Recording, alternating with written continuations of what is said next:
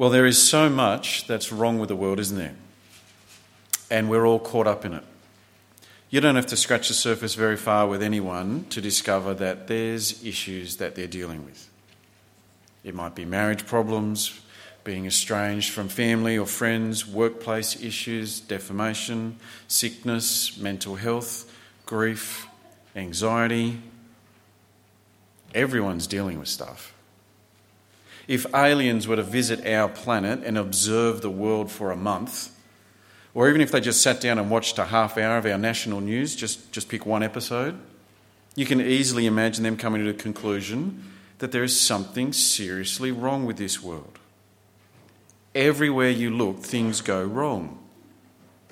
There's a darkness about this place, a darkness that lurks in every corner. Now, why is that? Is it that we're all victims of circumstance?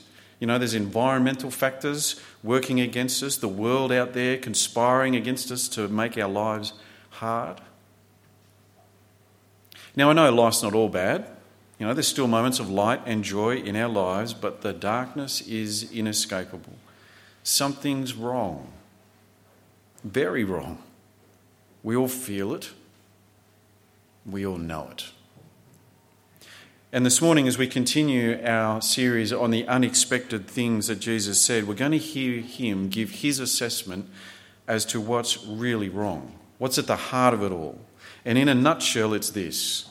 Jesus says that the real problem with us is not out there, outside of us. The real problem lies within.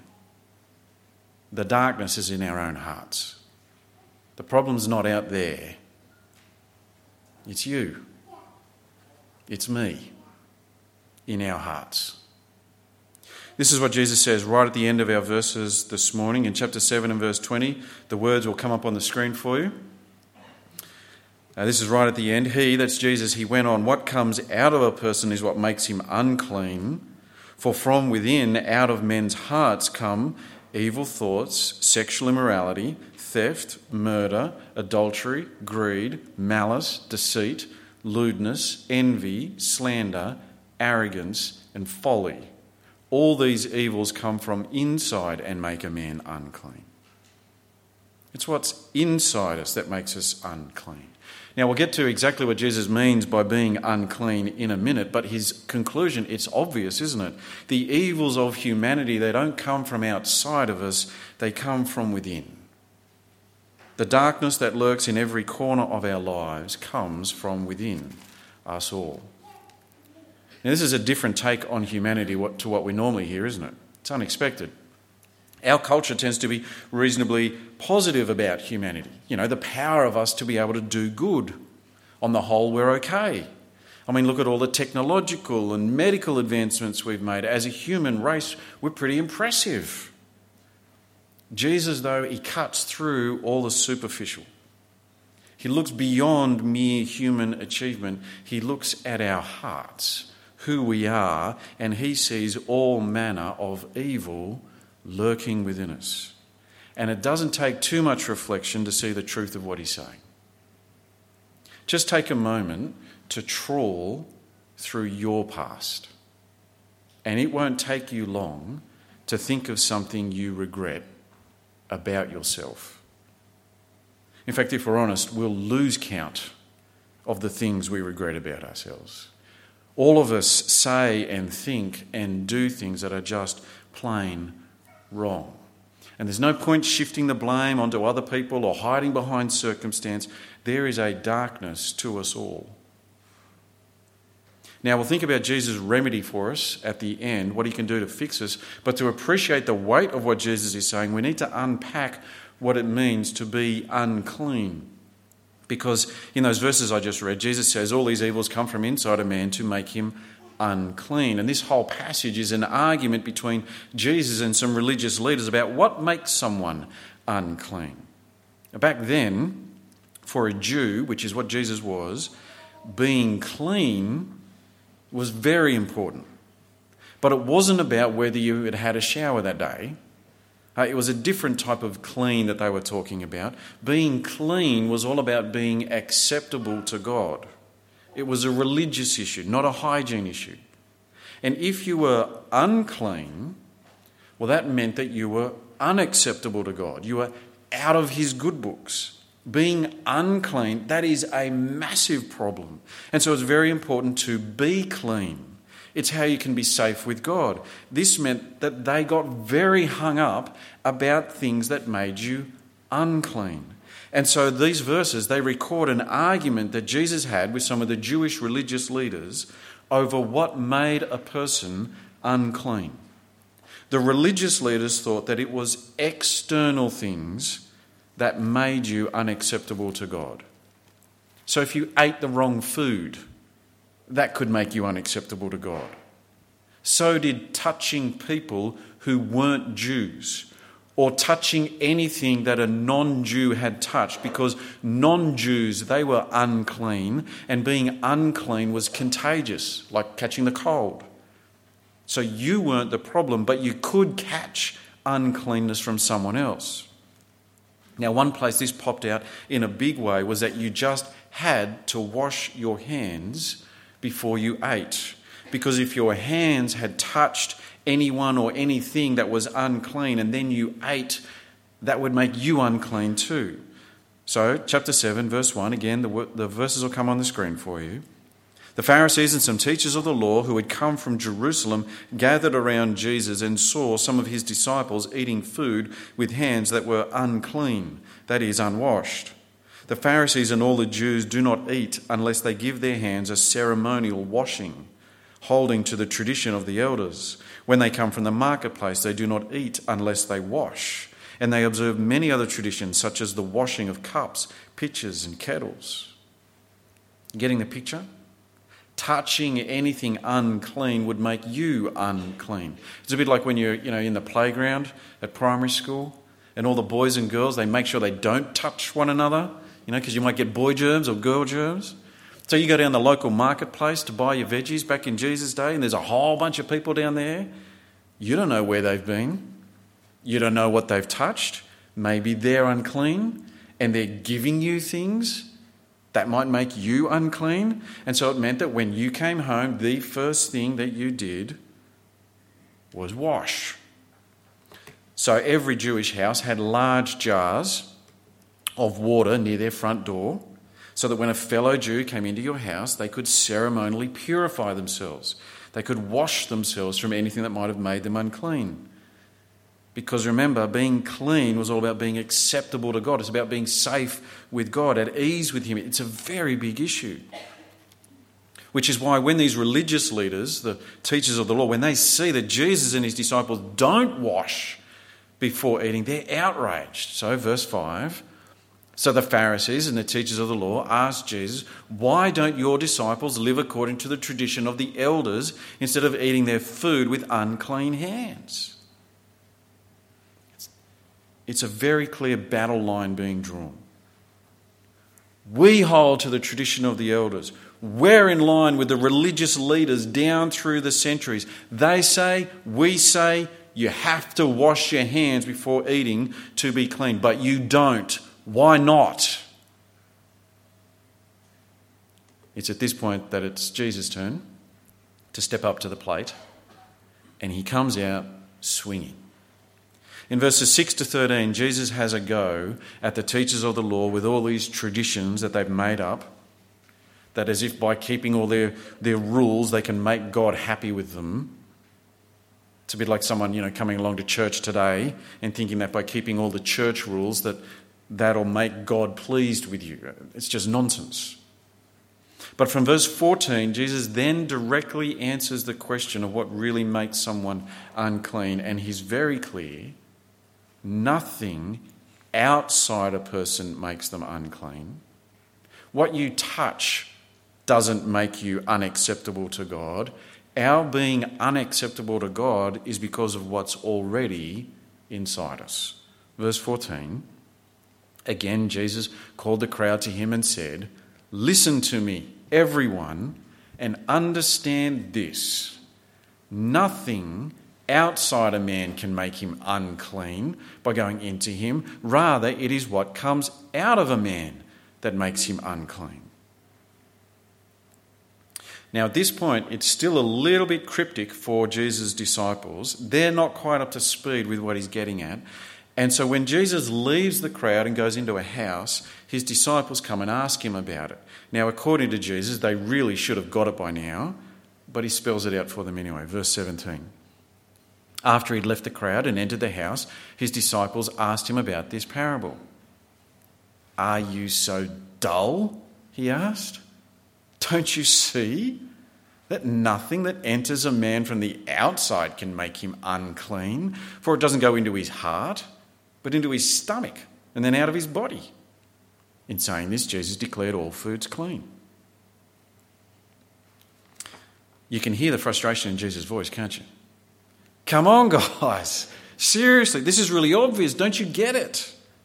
It's not what goes into you that makes you unclean before God. What you eat, what you touch, those things can't make you unacceptable to God. No, whether or not you're clean before God is determined by what's already inside you, what's already in your heart.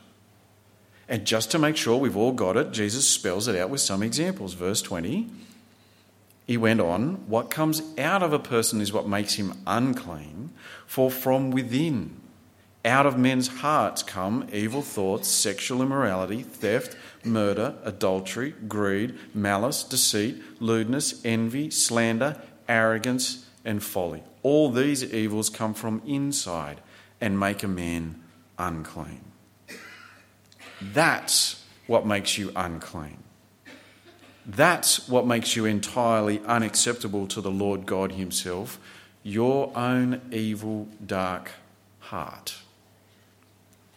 And before any of us try and wiggle our way out of this by thinking that Jesus is talking about, other people, notice that in his long list, he deals with both our actions and our attitudes. So it's not just things like sexual immorality and murder, it's also things like greed and malice and envy. We all have these kinds of things lurking in our hearts. Squeeze us hard enough, this stuff spills out. I know that we can play the nice person, and we never say a bad word.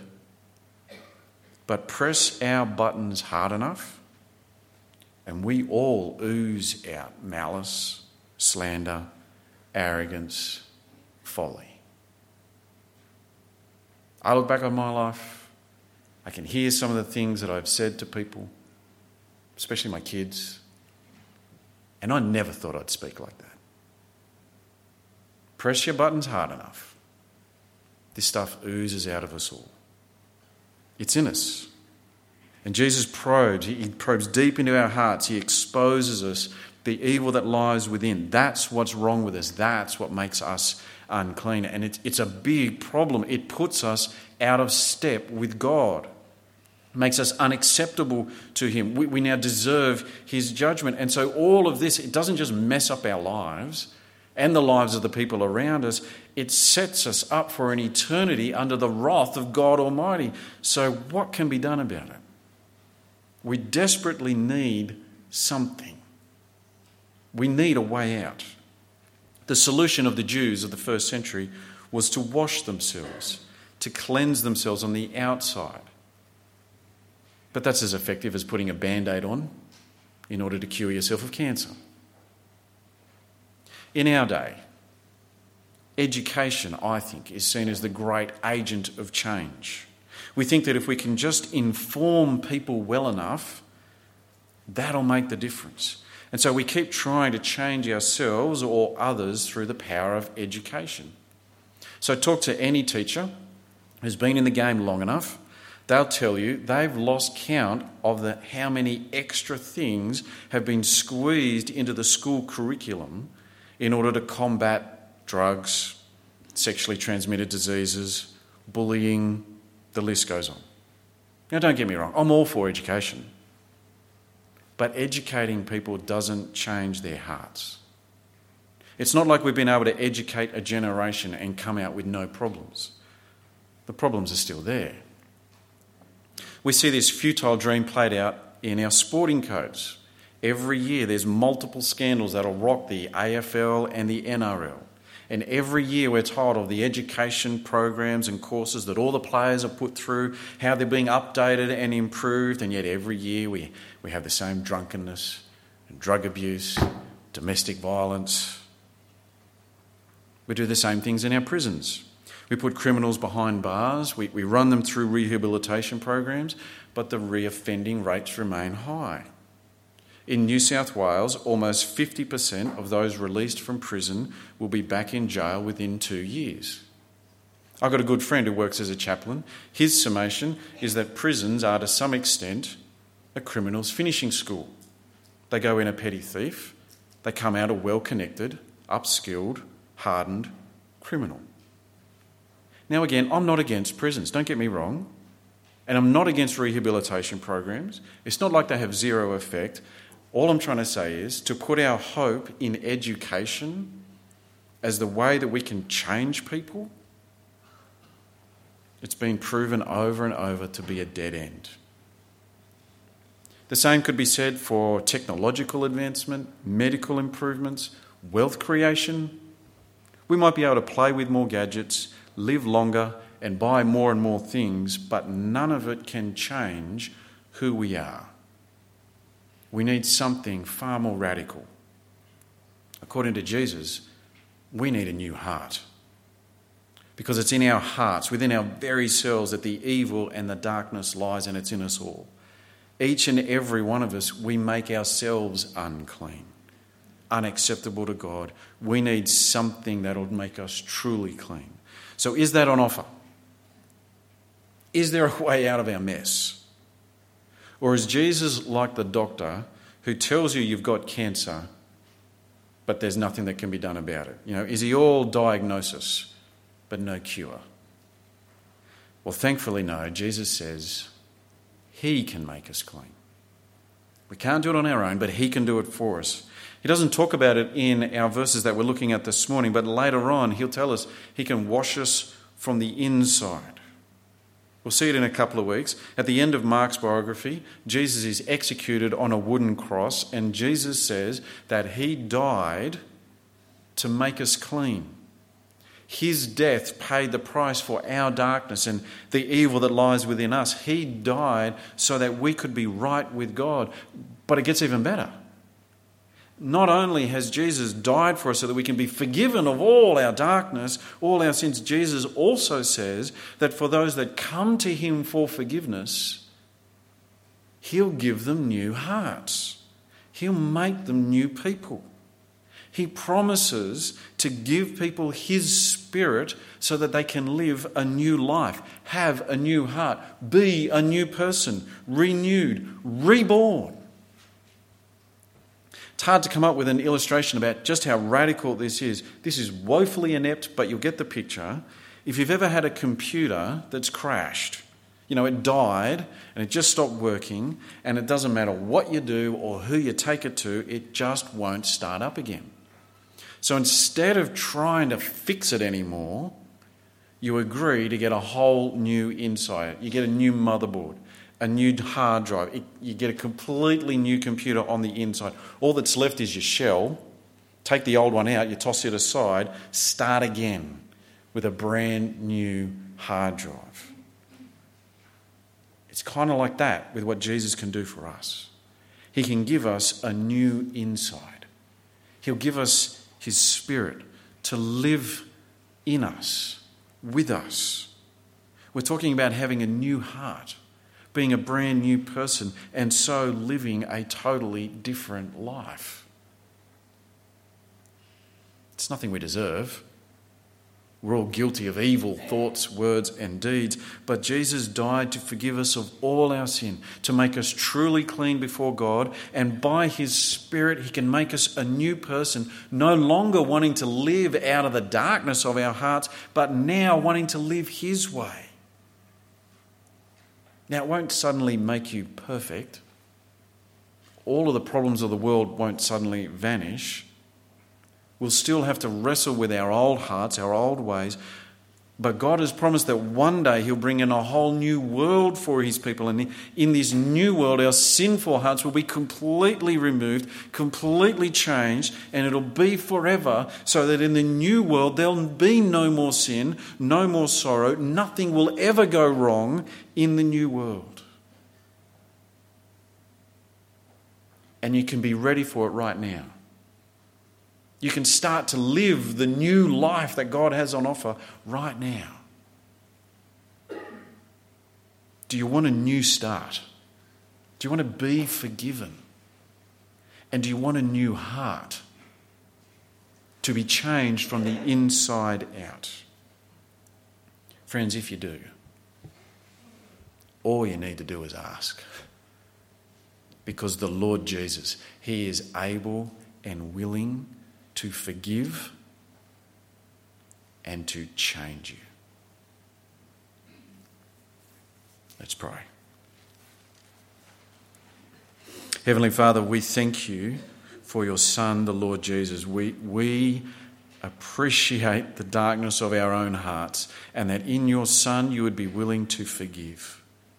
And not only to forgive, but to change. And so, Father, please help us to have such a sober assessment of ourselves that we would quickly come to the Lord Jesus Christ for forgiveness and for a new life. And we ask it in his name. Amen.